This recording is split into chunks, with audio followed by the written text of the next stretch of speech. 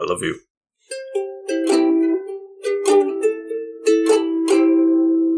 Welcome back to the Couch Potatoes, to another lovely episode. I am the Green Traveler from Gorsh. It will be a lovely episode, won't it? A lovely episode about a lovely man. At least I think he's lovely. I think he's lovely too. I am the Faceless Leon, and this is Green Faceless on the Couch. This is a podcast about movies and TV, and as a frequent couch potato and once moviegoer, I drink soda, and I also have a weird digestive thing, and if they're connected, I don't know. But I'm pretty sure they are. I too have weird digestive issues, and I drink really mostly try Diet to Coke, keep it. so. I try to keep it to one soda a day. And You're a much better person than I am. well, honestly, if I drink too much, I feel like shit. But I do drink a lot That's of coffee too, and that can't help. Yeah, but somewhere in there's a healthy side to coffee. There's good benefits. Right, but I think they're like, that's with like 1 cup, and I typically have, today I only had 1 cup, but I'm on a soda, and I woke up at 10, and it's not that far in the Well, you're also not adding sugar and stuff to it, right? You just, do you do it black, or do you? I do it with oat milk. Oatmeal. Oatmeal. I get a little bit of oatmeal. I went into the coffee shop the other day, and I was just like, I just want a cup of the drip. And I got a cup for the drip, and then I went over there, and I couldn't decide on which milk to get. So I was like, hey, do you got any coconut or oat milk back there? And they said our oat milk is kind of runny. Ew. So you're gonna want our coconut milk. It's more creamy. That's nasty. All right, I'm gonna put that away in a drawer. That's nasty. Goodbye. No, I usually do oat milk with my smoothies. Oh yeah, I like it. I like some good oat milk. Me too. I've been having oat milk. This has been breakfast morning talk with Green and Faceless.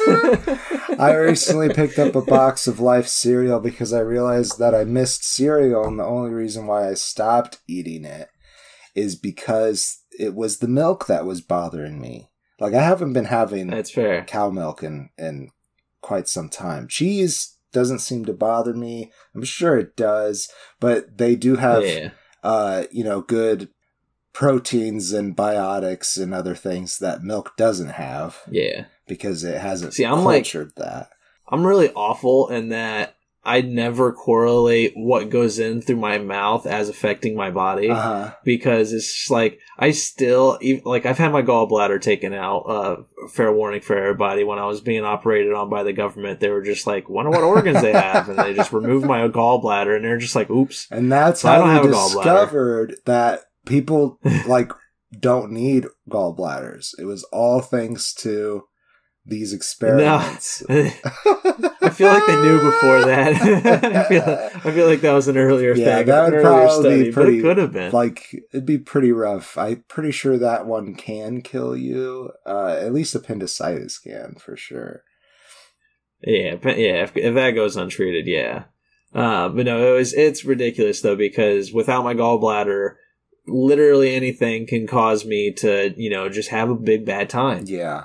And it's really sad because I'm so bad at correlating, again, what I eat as into how it affects my body. Right. That I still don't know which foods do that. I'm just tossing the dice every single time. Yeah. And it's just like, that's how it is. It's just like every single day at the end of the day, I'm just like, oh man, why does my body hurt like this? And it's like, maybe it's because I ate something and I just haven't thought about that ever. I really just need to start keeping one of those food diaries. There is this diet that is more of like an experiment rather than a diet for you to find out what foods affect you.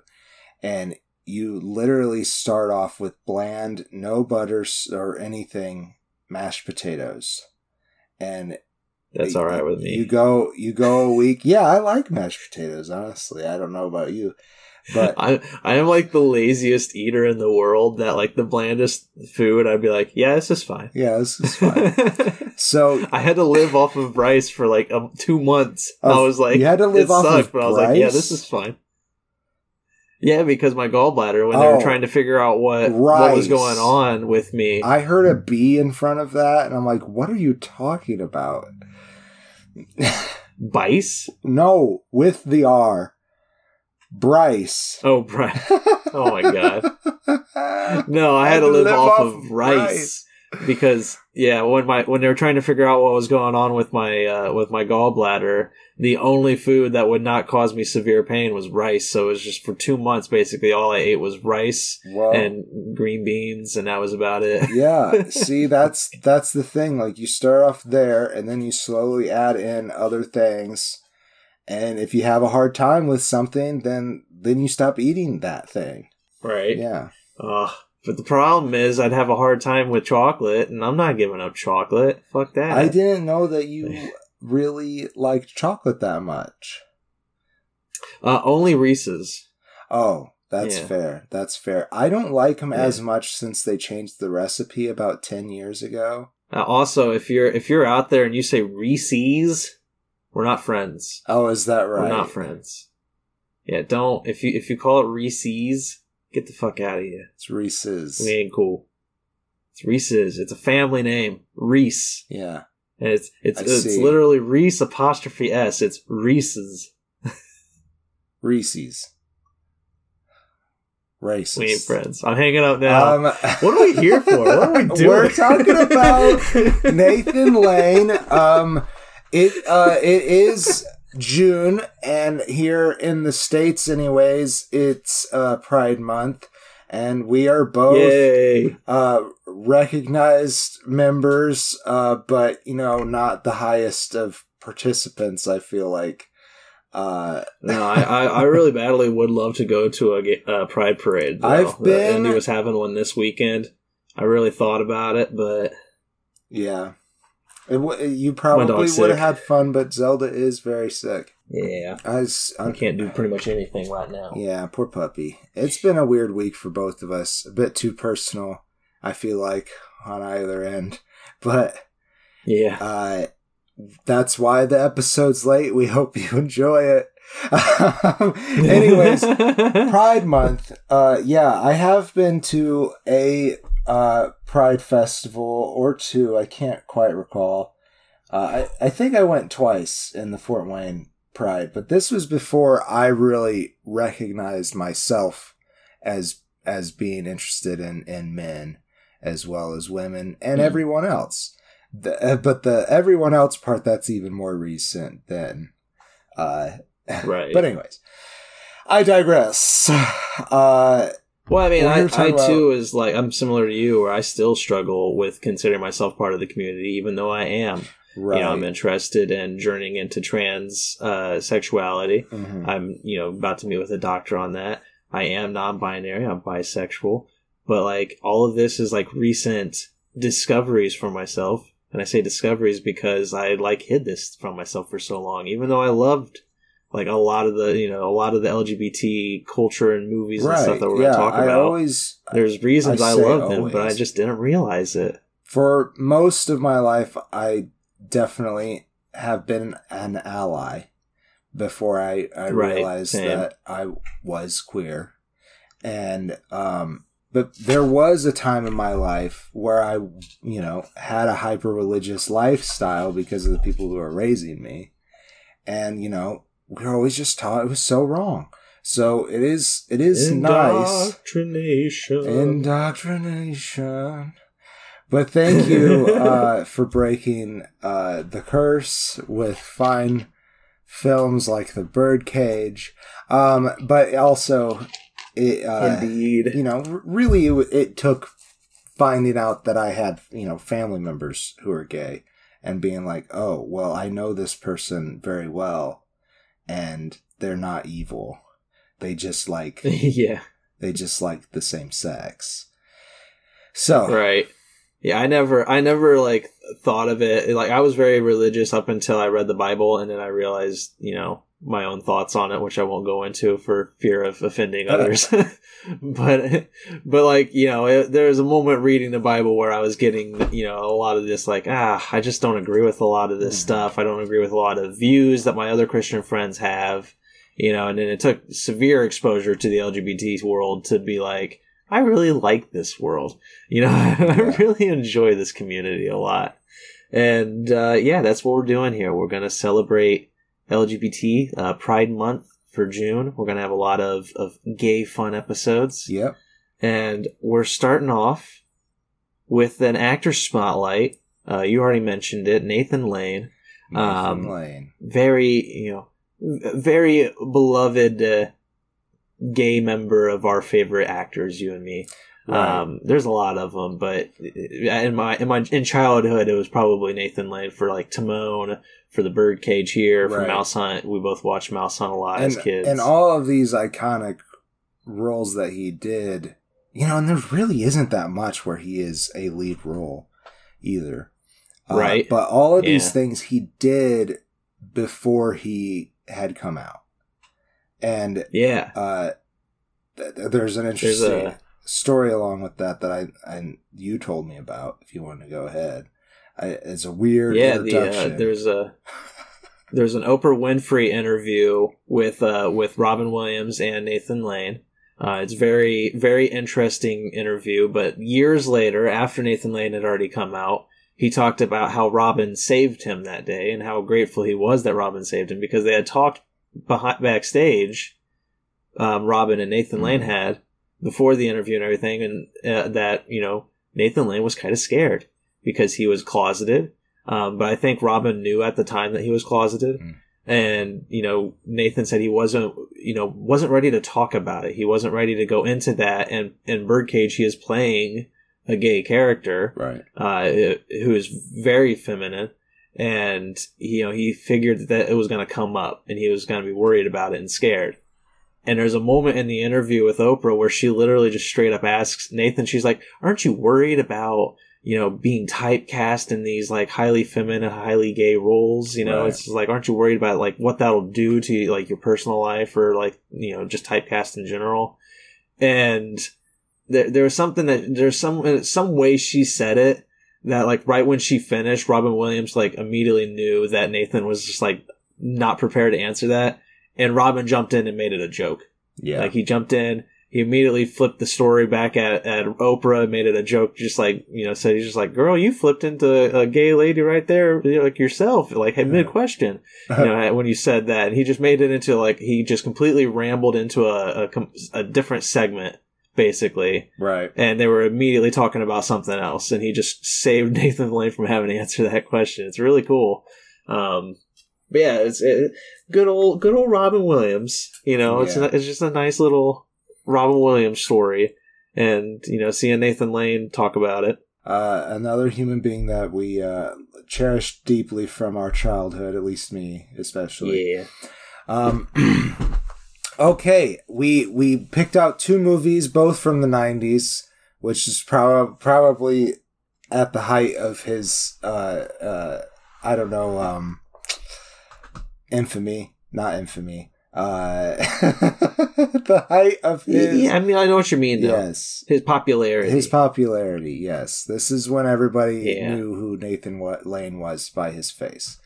And the movie that we watched the most actually came out after the Birdcage, but I thought we'd talk about it first because it probably was my introduction to his face. Obviously, Timon was my introduction to Nathan Lane from The Lion King. But I had a moment as a kid watching The Mouse Hunt where he says something where he yells at his brother, and I can't remember exactly what I said, but I know the gist of it was like turning to my mom and being like, "Is that Timon?" Yeah. And my mom being like, "Yes, that is the voice of Timon." Yeah. So, anyhow, we're going to talk about Mouse Hunt first. A movie that I watched a bazillion times and probably helped inform a lot of my humor growing up. Yep, same. It is just up front a very dark slapstick humor comedy. Yeah, it's black comedy. Yes, yeah. And I just love that shit, and I think I can contribute it all to this movie. This movie, like, I was surprised that its ratings were not as high as I would have thought. Well, I always thought it was a fine movie. Yeah, I really enjoyed it as a kid. I remember really loving the comedy, but I will be honest, coming back to it this time around, not having seen it for probably 10 years or so, I honestly didn't really enjoy half of it. Well, like, there's still many moments that I loved. I'm glad there's still moments you love, but I still rather enjoyed watching it. But I'll tell you, like, right off the bat, the main reason that I struggled liking it is because Ernie Smuntz, Nathan Lane's character, is an absolutely unlikable dick. He really is. Like, he's such an asshole. And it's so hard. As a kid, Nathan Lane managed to make this, like, unlikable character really funny. Right. And, like, all the stuff that happens to him, it's very slapstick. It's very, like, Three Stooges almost. Right. And it's, you know, it's able to be hilarious. But as an adult, I'm just sitting here like, this motherfucker doesn't deserve anything. You know, he's such a dick to everybody that he deserves to have a lot of these issues that happen to him. Yeah. He puts himself in a lot of these issues. So that's exactly right. Alongside his brother, Lars Smuntz, who just is an unfortunate man for some reason. He's maybe a little naive. Ditzy. Yeah, maybe ditzy is a good word, actually. But, like, he is mostly a good fellow. There are he's a much better human being than Nathan Lane. Yes, that's than Ernie Smuntz. Let's say, but he has no ambition. Absolutely no ambition. No. Ernie has all the ambition in the family. But their father, who was also a very ambitious man, owned a string factory. He was absolutely nuts about string. I forget what their dad's name was. Rudolph Schmuntz, played by William Hickey. Thank you. And this was one of his last movies. It had to be, yeah. And I just want to say, like, this is another weird trend, because I've seen this in two other movies recently, most specifically Cocaine Bear, where a movie is dedicated to somebody who died. Right. And they kill them almost immediately in the movie. And I know it's unfortunate circumstance. You know, it's like, I know they didn't intend him to die after they make this movie. Yeah. But, like, this Cocaine Bear, it's dedicated to Ray Liotta. And it's like, literally, I'm not kidding you. One of the last scenes is Ray Liotta getting torn apart by a bear. Oh, no. They have one more scene that's like maybe a minute long, and then it cuts to the credits where it says in memoriam for Ray Liotta. And it's like, you literally just had him mauled by a bear a minute ago, and then you say in memory. It just feels so wrong. And in this movie, it says in memory of William Hickey, and then right off at the beginning of the movie opens up with his funeral. And the brothers are carrying his coffin down some stairs in the rain, and the handles break off the coffin. He flies down, flies up, and then goes into a sewer drain. Oh my god, it's just like, and he's not even wearing pants because they did the thing with the blanket. Oh, to be clear, because there is some contention in the English language, we mean underpants. He is wearing underpants. As in pants in the UK or other places. Yeah. He's not wearing his trousers. He's not wearing any trousers. And he, so he does leave them some things, though. He leaves them some knickknacks, including a ceramic egg and some other weird stuff. Oh, his collection of...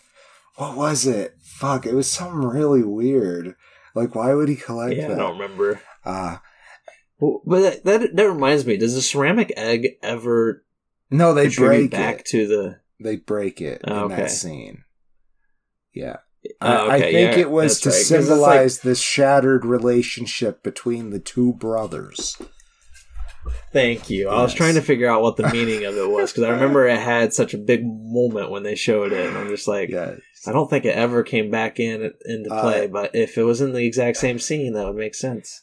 Lee Evans, who plays Lars, I don't know if we said that, he accidentally shoves his thumb into it when he so Ernie throws it at him. I remember now. He shoves his thumb into it on accident, and then when he finally gets it off his thumb, it breaks on the floor, and that's when Ernie is leaving. Oh my god, I forgot about that. They got a box of cigars, which are important in a minute here, and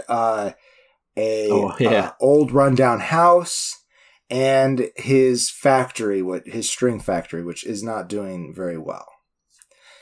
No. And about the house, too, there's one big important detail that the guy told him, which was that the last owner was found dead, locked up in a trunk up in the attic. Yeah.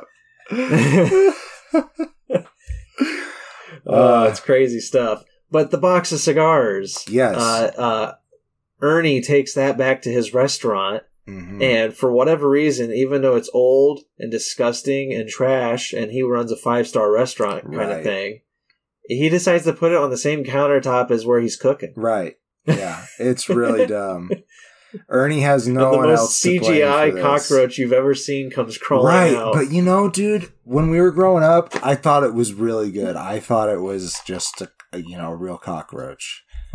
I really did. I mean, it looked pretty good until, once it's on the fork. There's a moment where it crawls out, it gets into the food, and then somebody stabs it with a fork, and you can see, it's wriggling there, but it looks so bad. Yeah. It was just as a kid, yes, I fell for it, but in real life, in real life, in adult life, in the adult world. Meanwhile, so, but that ruins Ernie. That does, because his whole restaurant goes under. And all that he has left to his name now is this stupid fucking string factory with his brother Lars. That's right. So in the meantime, Lars decides not to sell the factory to this nylon cord company. I don't remember what they're called. And I always equated them to the mob for some reason when I watched this movie. Maybe because both of the guys had Italian American accents.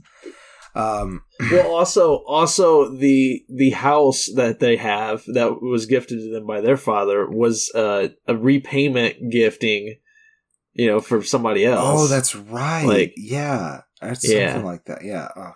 Yeah. It's so weird. Anyhow, he gets kicked out of the house by April, his wife, played by Vicki Lewis, and she is because she wants to have a rich person life. I think she came from... she wants money. Yeah, she wants money, and she thinks Lars is a loser, so she kicks him out.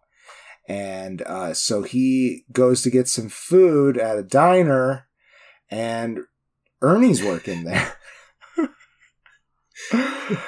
So they meet back up. It's the most ridiculously random thing ever. Right, yeah. And it seems like it all feels like it's the same night that the cockroach thing happens. So it's really silly that he got fired and immediately found a job at this place, completely changed their menu. They don't do time well at all in this movie. It is all over the place like that. But I still have enjoyed it with this rewatch of it. So yeah, they have nowhere else to go, and they end up going to the house. Eventually, through shenanigans with this mouse, find the blueprints, find out that it's a LaRue. That's not right. LaRue. The last LaRue. Michael Cheddar.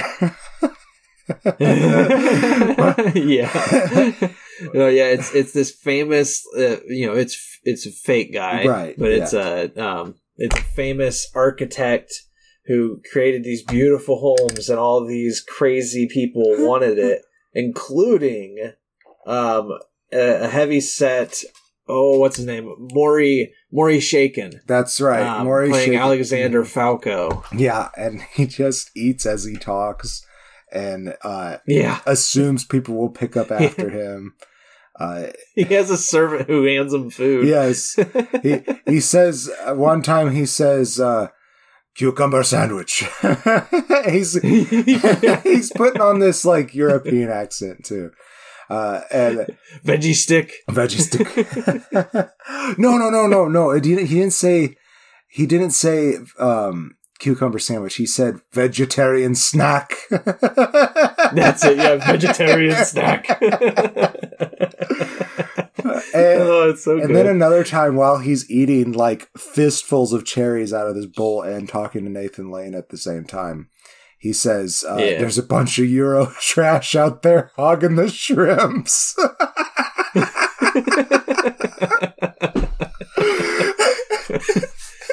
Oh, that's good stuff. I mean, the big problem with this, though, is this guy, Maury Chaykin, the actor Maury Chaykin playing Alexander Falco again, he's a collector. Right. He has like 23 or 24 of these fucking LaRue houses, and he wants another one.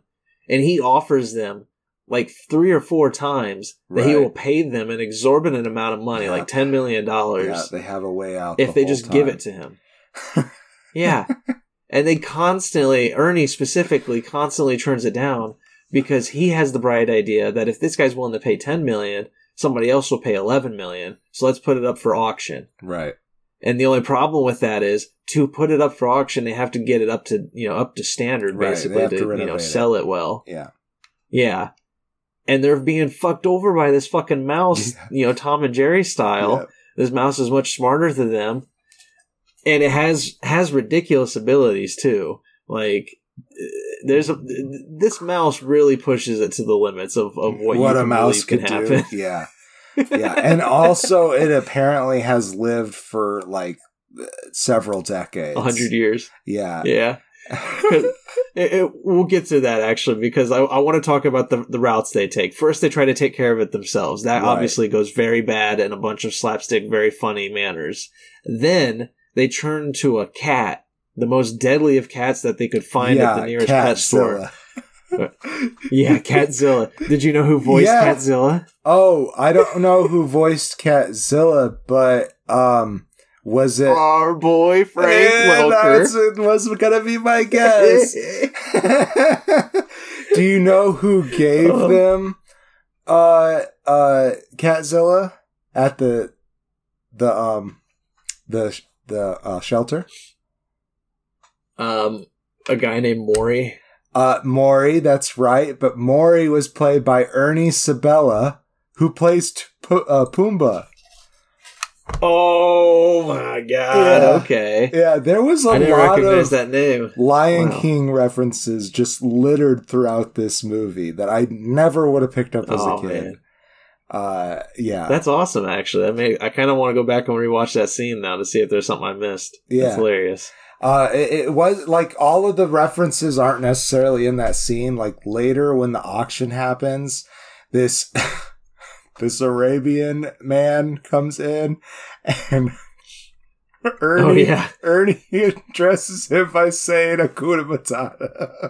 Yeah, and I remember that one. That was hilarious. I was not looking at the screen. Just all of a sudden, I heard Timon say Hakuna Matata, and I started cracking up. And I said, Sarah, we gotta go back. I missed who he addressed Hakuna Matata. And we go back, and I was like, maybe slightly racist, but still. Yeah, maybe a bit. But I also kind of wonder if it was an improv line. Yeah, maybe. Like if he was just like, yeah, he just thought it'd be funny. But yeah, the second route, once that cat gets absolutely murdered by the rat, like there's no other way around it. The cat gets killed. They bring in an odd. This is how Wikipedia describes him: an odd and eccentric exterminator named Caesar, played by Christopher Walken. Christopher Walken. I think this might have been my first Christopher Walken introduction as well as when I was a kid. It was either this or Batman Returns. Oh, it was probably Batman Returns for me, but I'm not sure. We did watch both of them quite a lot. Right. No, he's absolutely wackadoo. Yes. And I love it. Yeah, it is. Like, he's quintessential ham Christopher Walken. Yeah. Yeah. Like, to the point of, my favorite moment is when he's crawling on the ground and he spots some rat doo-doo. No. And, like, he has, like, 5 different lenses that magnify in so he can look at it. And he's like, yes. And he picks it up with tweezers and he examines it. And then he does the final examination, which is popping it in his mouth and eating it. Oh, my God. Yeah. And it's even weird. It's funnier, too, because the mouse sees him do this. And, like, the mouse tilts its head at the camera like, what in the fuck? Yeah, what did And then later, after it bests Christopher Walken, the mouse does, it poops on his face. And that was a little factoid I never noticed until I was an adult. Yeah. He poops right under his mouth. He's like, there you go, have a fresh one. Oh, yeah. He's like, I know you like this. But that's the part where this whole mouse, like, it becomes very questionable. Like, obviously, the stuff we see on screen, it's obviously, a fake mouse and CGI. Like, a mouse isn't really going to do this kind of stuff. I don't know if Jim Henson was involved, but some of it was really cute. Right, that's true, yeah. That's some of it was. Him sleeping in his little home was adorable. It was. I fucking pulling love over that. the little, like, stretched out piece of cotton over him. It was so cute. So cute. But, like, the stuff that he does, though, the stuff that we see on camera is, like, believable from how they pull it off. It's like, you can be like, yeah, obviously this is a fake mouse and everything.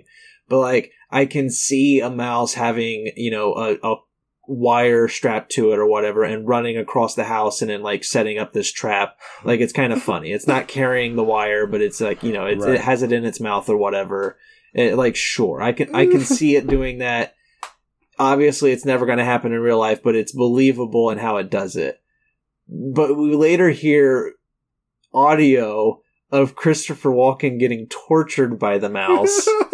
And, like, you hear like a chainsaw kind of thing, like, start up in the background. And Christopher Walken's like, no, put it down. And I'm just like, okay.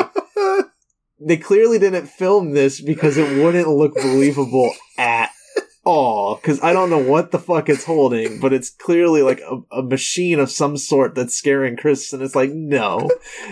And then they also mentioned in a one-off line that I didn't catch as a kid, but I did as an adult, which was that Christopher Walken was found trapped in a locker up in the attic. Yep. So it's just like, this mouse is a murderer because it killed that one owner. Yeah. Like, or at least his great-grandpa did, or great-great, whatever. Yeah. He passed down the secrets of human torture. This is how I've kept everyone out of this house. Oh, shit. Okay, let's talk a little bit more about Nathan Lane and then do closing statements. Yes. Indeed. So, in this movie, Nathan Lane is very confident. And I always feel like he exudes that kind of confidence in all of his roles. Maybe a little bit less in the Birdcage, because Albert is a little more fragile. But Ernie is, he's not sentimental at all. And it really works for Nathan Lane, but I've also seen him be a very sweet individual in films. So, right. While it is the quintessential, like, what Nathan Lane's personality is good at, it's not like it's the only thing that he has in his toolbox. And the fact is that he does it very well. You said, you hate him. You hate Ernie Schmuntz. Yeah. But he's funny as fuck. He's so unlikable. Yeah, he really is. And the more that they go through and actually become brothers, Ernie and Lars, and how the mouse does change him, like, Ernie does have a character arc. Yeah. But it's still motivated incredibly by greed. Oh, yeah. And only 100%. greed. Like, even when they reap the rewards at the end, it's just so they can make a fucking cheese factory. This is true. This is true. Though I do want to really try the yarn ball cheese.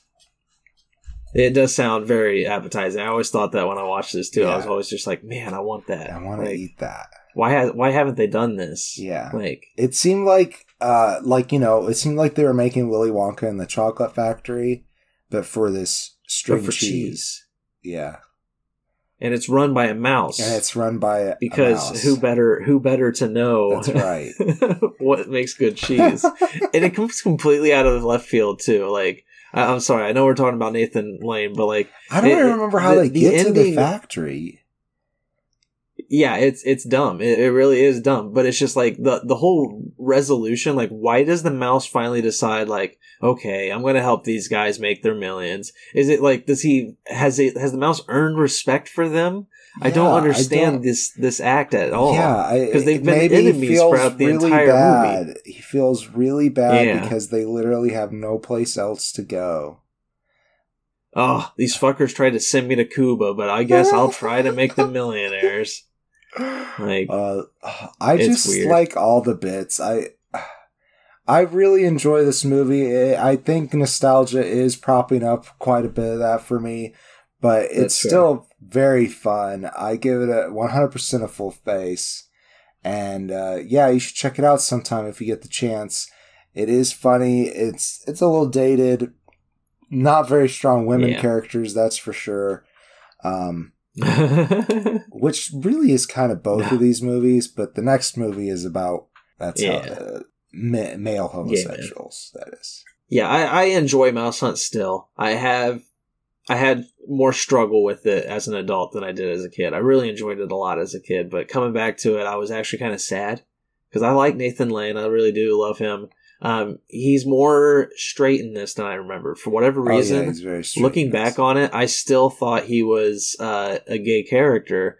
And you can kind of watch this movie and just think that still, because when he's the only moment where he's actually flirting with the women is when he's sitting across from them on park benches, and he's kind of just like, he's got their attention, and he starts entertaining them with his hat, right? And then his hat blows in the wind, and it's like, you could watch it and be like, yeah, he's trying to set up dates for later.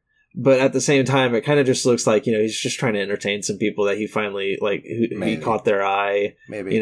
Like, I don't know. I always watch this Ernie movie. does seem to like attention. I mean, he, just for the sake of the image of his restaurant, he pretended to be a French chef. Like, he always greeted everyone with a French accent. A really bad one, but it's funny. Yeah, a really bad one. Very stereotypical. Yeah.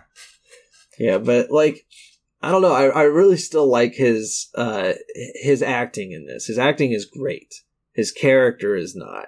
And he did a lot for this character. It's very well acted. It's very, he does do a beautiful job.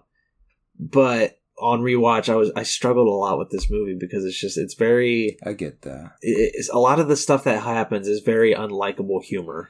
And... I can enjoy watching people, be tortured by a mouse, basically. But I don't know. There comes a moment where it's too much. Yep. And I'm only gonna give this movie a 2.5. It's still fine. It's an enjoyable movie, but it just wasn't what I remembered as a kid. Right. But I will say I had a surprise when I was watching it, which was when the director popped up. It's directed by Gore Verbinski. Gore Verbinski is the director of The Ring and Pirates of the Caribbean. And I would have guaranteed that The Ring was my first Gore Verbinski movie. But when his name popped up, I was like, what? He did what? He directed Mouse Hunt before he did The Ring? Oh, it's so weird feeling, but oh my gosh.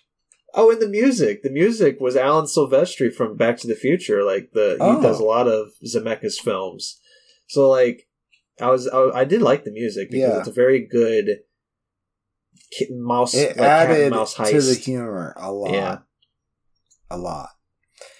All right. Well, I think we're ready to move on, but first we're going to take a nice deep drink at the soda fountain. An iced tea drink? No. Ice cold. Nice long. What did I say?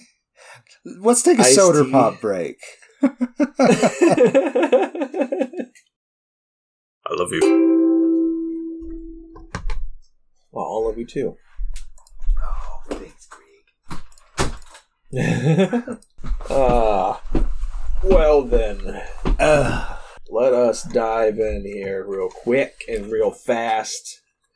I really like... To the Birdcage.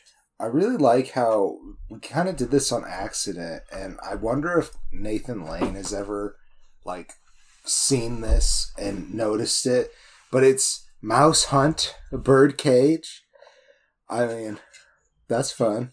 I mean, yeah. He was being typecast in movie roles that, had to deal with animals and traps. Lion King. Lion King, exactly. It's like Rob Marshall and his repertoire of movies. Oh, yeah? Yeah, hold on. I'm going to pull it up just so I can laugh at it real quick. It's an incredibly dumb joke that I've always said. Because it's like I always said he has to do with voices. He's always about the voice. Right. And it was, he did Chicago. And then there's some other movies that I'm not going to talk because they don't fit this joke. But there was Chicago. There was Into the Woods. Mary Poppins Returns, and then The Little Mermaid. He's like finally capped it off with the voice where she just loses her voice. Anyways, The Birdcage. The Birdcage. Directed by Mike Nichols. Written by Elaine May.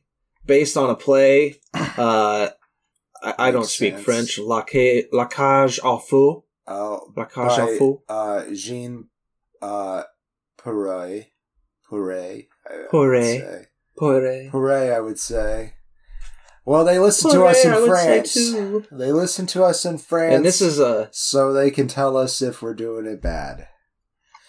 Yeah, I actually noticed that recently. I was looking at our reach, how well we have done. Mm-hmm. And hello, French listeners. Yeah, there's either a lot of you or one very avid listener. Yeah. And we really appreciate you. We really do. It's nice. We get a decent amount in Germany and in the UK as well. India. One in Sri Lanka. We get some in South America too, but I think that might be a friend of mine who has friends in several different countries that she goes to visit. Hell yeah. No, that's this was another movie where I realized I had an introduction to a person long before I thought I did, and that was the cinematographer. This movie is not as beautiful as a lot of his other work. It's Emmanuel Lubezki. Oh yeah, he does a lot of Alfonso Cuarón and Alejandro Garcia. No, sorry, I did it wrong again. Alejandro González Iñárritu. I always get his name wrong. This must be a rather early one in his career, though, because those were all... It really is, yeah. 2010 movies, right? Those... No, he started working with them, not too long after. I thought my first was Sleepy Hollow. He did Sleepy Hollow with Tim Burton. Mm-hmm. But then he did Y Tu Mamá También with Alfonso Cuarón, which was 2001. So technically it was 2000 movies.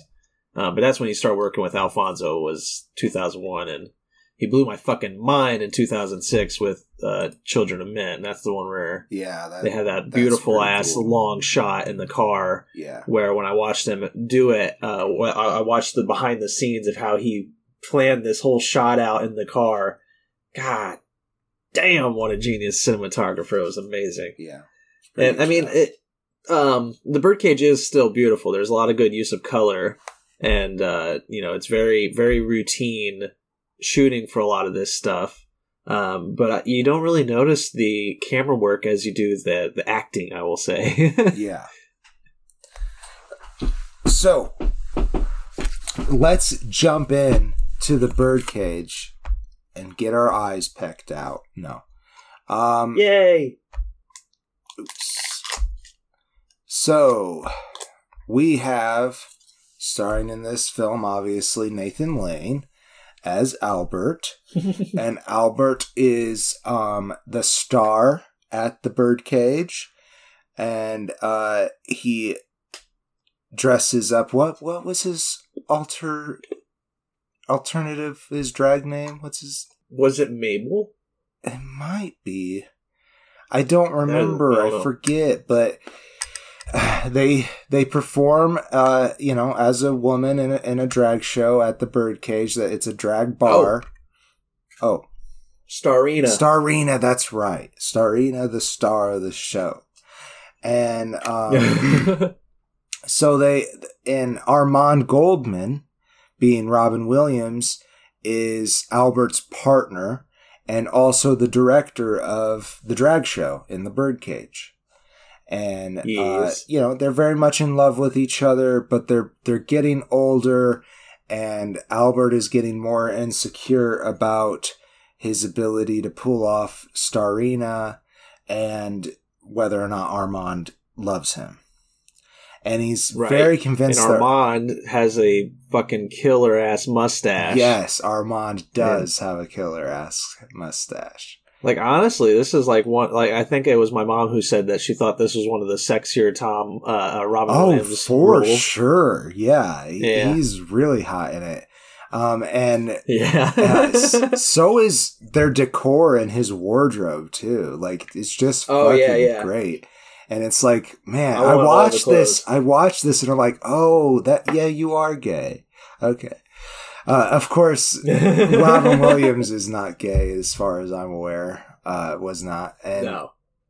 And neither is their servant. I'm not sure. Agador? Live-in butler friend. Agador is great, really. He has quite a bit of Guatemalaness, and Hank Azaria plays very femme for Agador, but it is hilarious. Right. I don't know if he is. Yeah, I guess Guatemalan himself. I believe he's Italian. I don't think he is. I believe he's like Italian or Armenian, but I don't know if that matters. It's an old film. That's fair. I would have said he sounds very New Yorker, and that and Italian are pretty similar. Well, I mean, there's a lot of Italian New Yorkers. I believe. Yeah, I believe that's probably what you talking about. Come on. No, he's famous for The Simpsons, though. That's why I know Hank Azaria. Yeah. It's really funny to see the man behind a lot of those voices. Right. If you're a Simpsons fan, he voices Moe, Chief Wiggum, a lot of other characters. But I think some of the more racist characters too. Oh yeah, I think he did do Apu, but Apu is gone now. They all understood. Now. They all understood. They learned. Yeah. And I think that is one negative of this movie. The Simpsons. I've been watching The Simpsons. And some of those Apu episodes are great. He was an actual character. He just was also a giant stereotype. And they did a lot of good commentary with him, but as time moved on, it became more and more obvious how problematic he truly was. So they got rid of him. Yeah. And I'm glad that they recognized it too. I mean, It's been on air for so long that obviously it's going to have issues like that. Of course, yeah. But I would say that that's one of this film's negatives. And it's 1996. It's not really a negative because, we're learning still. We're doing better, but not quite as good as we can be. Right. But at this time, Nathan Lane was, as I mentioned already, he was not out as a gay man. Right. He was still... it wasn't a public thing. So this movie in 1996 cast what they assumed to be 3 straight men in 3 very gay roles. Right. And, I do think that all 3 of them pulled it off really well. I mean, Nathan Lane, obviously, after the fact we understand. But there is something to say against this movie. He also is still playing much against his own personality. He's not nearly as feminine as Albert is, but man, some of Albert's costumes are so good.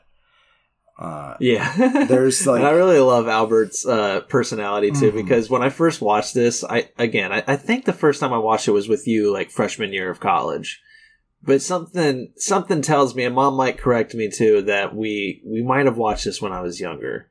Because, it does feel familiar, but like even the first time I watched this in college, like Albert's personality, like the dramatic flare-ups and everything, I constantly thought that him and Armand, in my first watch through, I thought their marriage was like not that solid. I thought maybe they were arguing too much and all that stuff. Watching it this time, which is probably like my fourth or fifth time watching it, it's very much not the case. They are a really good couple. Like Armand knows.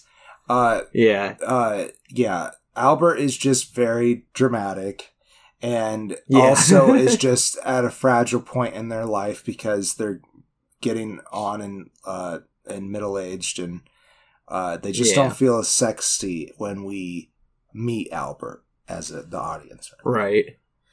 Yeah, and Armand handles it so well. Yeah. Like, he's just he doesn't give in to it. He just plays along with it, and then like, well, if it goes too far, he says, "Stop it, Albert." Like, it's just like you're going too much. You're like, that's obvious. I'm not cheating on you. Right. Like, and Albert is very convinced that Armand is cheating, and they come up one night and find that there's white wine poured and stuff, and they are downright like getting down their throat, and they're like, "It's Val. Val is here. Val is their son, more directly Armand's son. Albert raised Val along with Armand, and Val is played by Dan Futterman." I'm not laughing at his name, I swear. We thought he was like 3 different actors throughout the movie. You guys kept on saying different things. And I'm like, he doesn't look like them. And then all of a sudden there was one scene I was like, wait a second, is that a young Bradley Cooper? And then I was just fucking convinced for the rest of the movie that he was Bradley Cooper until I finally looked I can't remember the person that I kept thinking he looked like. I think Nathan Fillion. Yeah. Yeah, Nathan Fillion. Yep. Yeah. And there was somebody else. It was Nathan Fillion and somebody else. And the picture that they have here of him looks like Hayden Christensen, so I don't fucking know. He's every man. Every white man is his name. So, but that's this movie's problem is Val Goldman and his wife, or soon-to-be wife, Barbara, I believe. Thank you, Barbara Keeley, played by Callista Flockhart. They're the unlikable characters. And that's what saves this movie as opposed to The Mouse Hunt. Is The Mouse Hunt, the main characters are the unlikable characters. And this, it's just the instigators of the problem that are the unlikable characters. Yeah.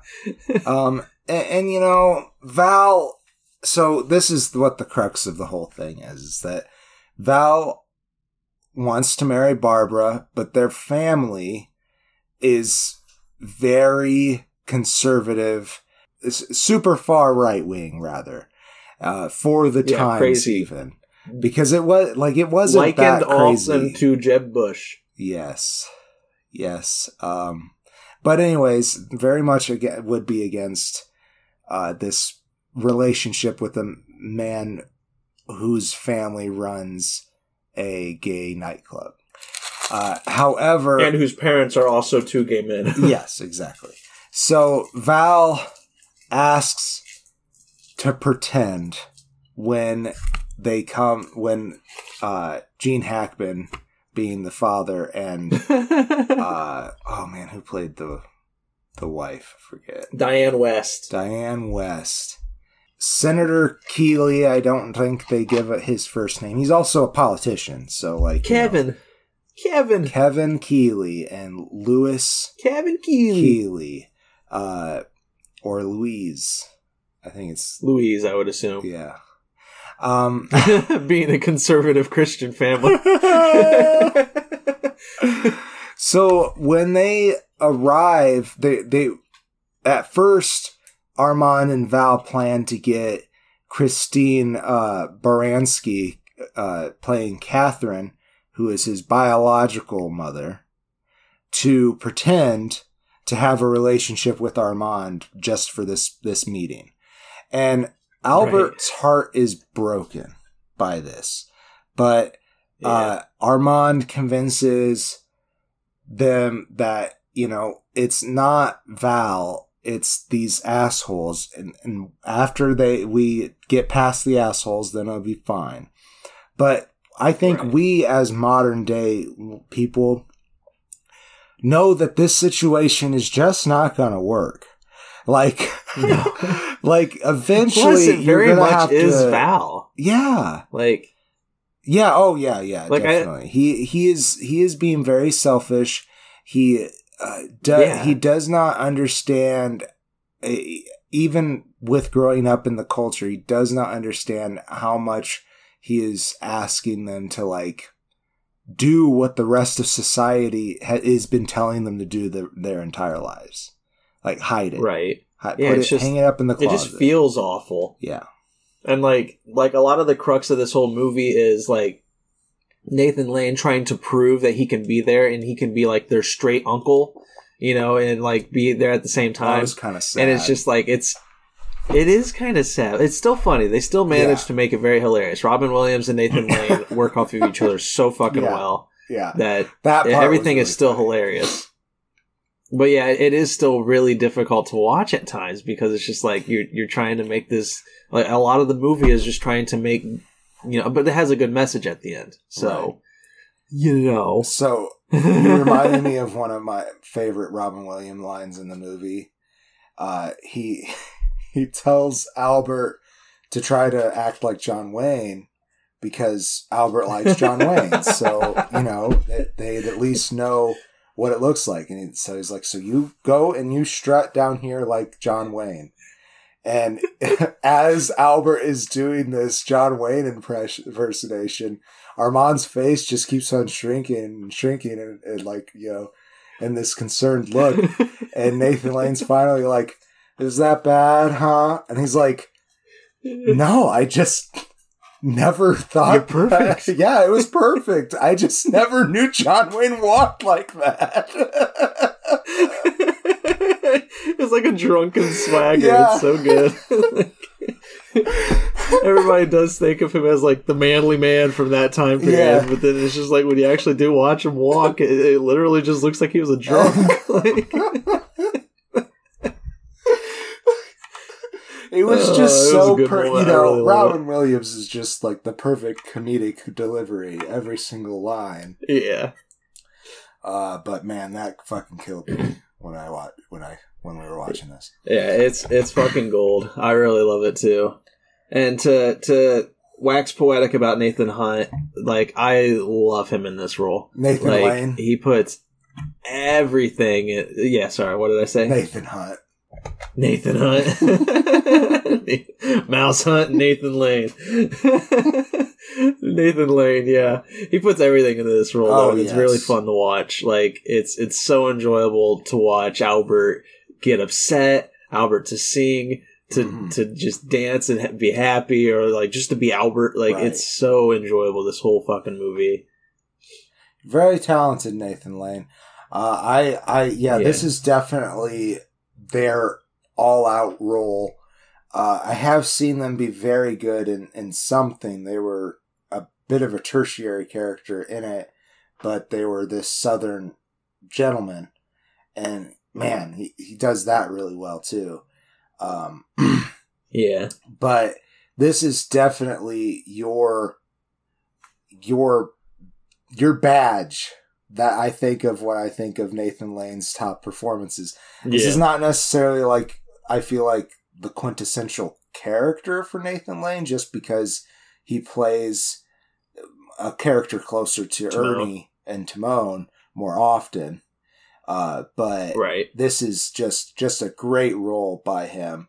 And I couldn't imagine somebody doing it in a way that I would like better. I'm sure that there's other gay actors out there who had done the performance very well, but the way that Nathan Lane works with Robin Williams, it's just golden. It's a beautiful movie. I'm going to go ahead and lead into closing statements. I give it a face and a half. There are some, dated, problematic things, but I love it. It's people that I loved and adored growing up being in a movie about gay people. And it also, at the end of it, the first time I watched it, broadened my understanding a little bit as well. Because I was still quite young. Yeah. I had already been past the point where I thought that gay people were doing evil things. But I was not like, I don't know. I felt that maybe it should be kept to themselves, I think, at this point. And this film helped me realize that that's not okay. People should be who they are. Right. Amen. Amen, sister. Yeah. Yeah, I really enjoy it, though. I give it 3.5 stars. I think it's a very fun film with some issues. Yes. And, there's some racist moments or not racist, but more like questionable moments with Gene Hackman's character. Oh, again, yeah, he says some awful shit. He says some awful shit. And it is supposed to be making fun of Republicans, obviously. But it is like, what the fuck are you saying, Gene? Yeah, it's like, I know he's just playing a character, but when it happened, it was just like, whoa. Gene Hackman, what? Yeah. Oh my god. No, it's a little questionable, but at the same time, again, 1996. Right. I understand. I still enjoy it a lot. Right.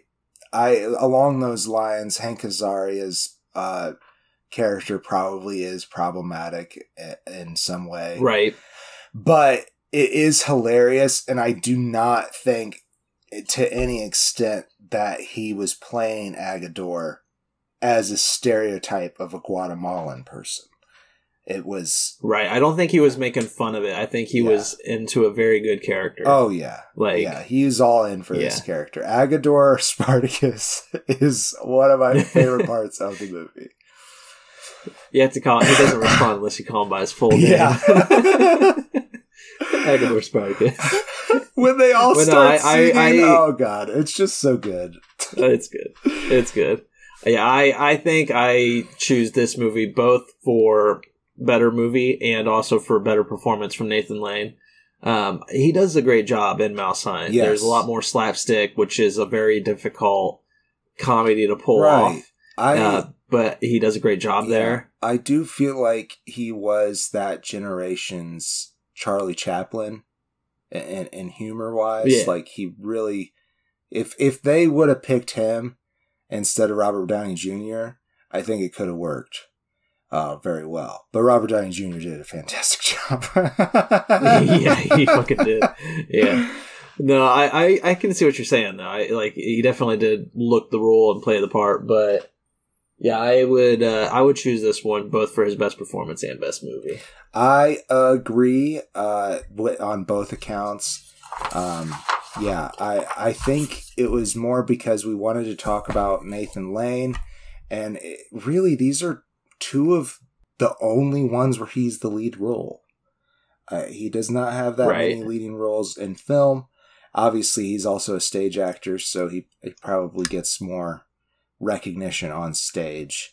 Yeah, I would have loved to see him in a performance during his prime. Yeah, that would have been great. I really think that he should do more. I think that there is an appreciation in our generation for him more so than maybe his generation or the previous generation, because when he came out, his career did seem to go down. And we don't. Yeah, he's definitely still doing a lot of Broadway stuff. But I would have loved to see him during like the producers' time period. Oh yeah. That would have been a good one. We could have done the producers. We could have done the producers. Oh well. I want to talk. That was a movie. I wanted to talk Mouse Hunt because it is a childhood favorite. So, anyways, I think that's the show. I think we did it. Yeah. I think it is. Thanks for joining. Thanks for tuning in. Yeah, that's what I wanted to say. Thanks for tuning in. If you like this episode, if you're interested in hearing more, you can head to patreon.com/screenandfaces. Check us out. Got a lot of fun tiers there. You know, all the stuff.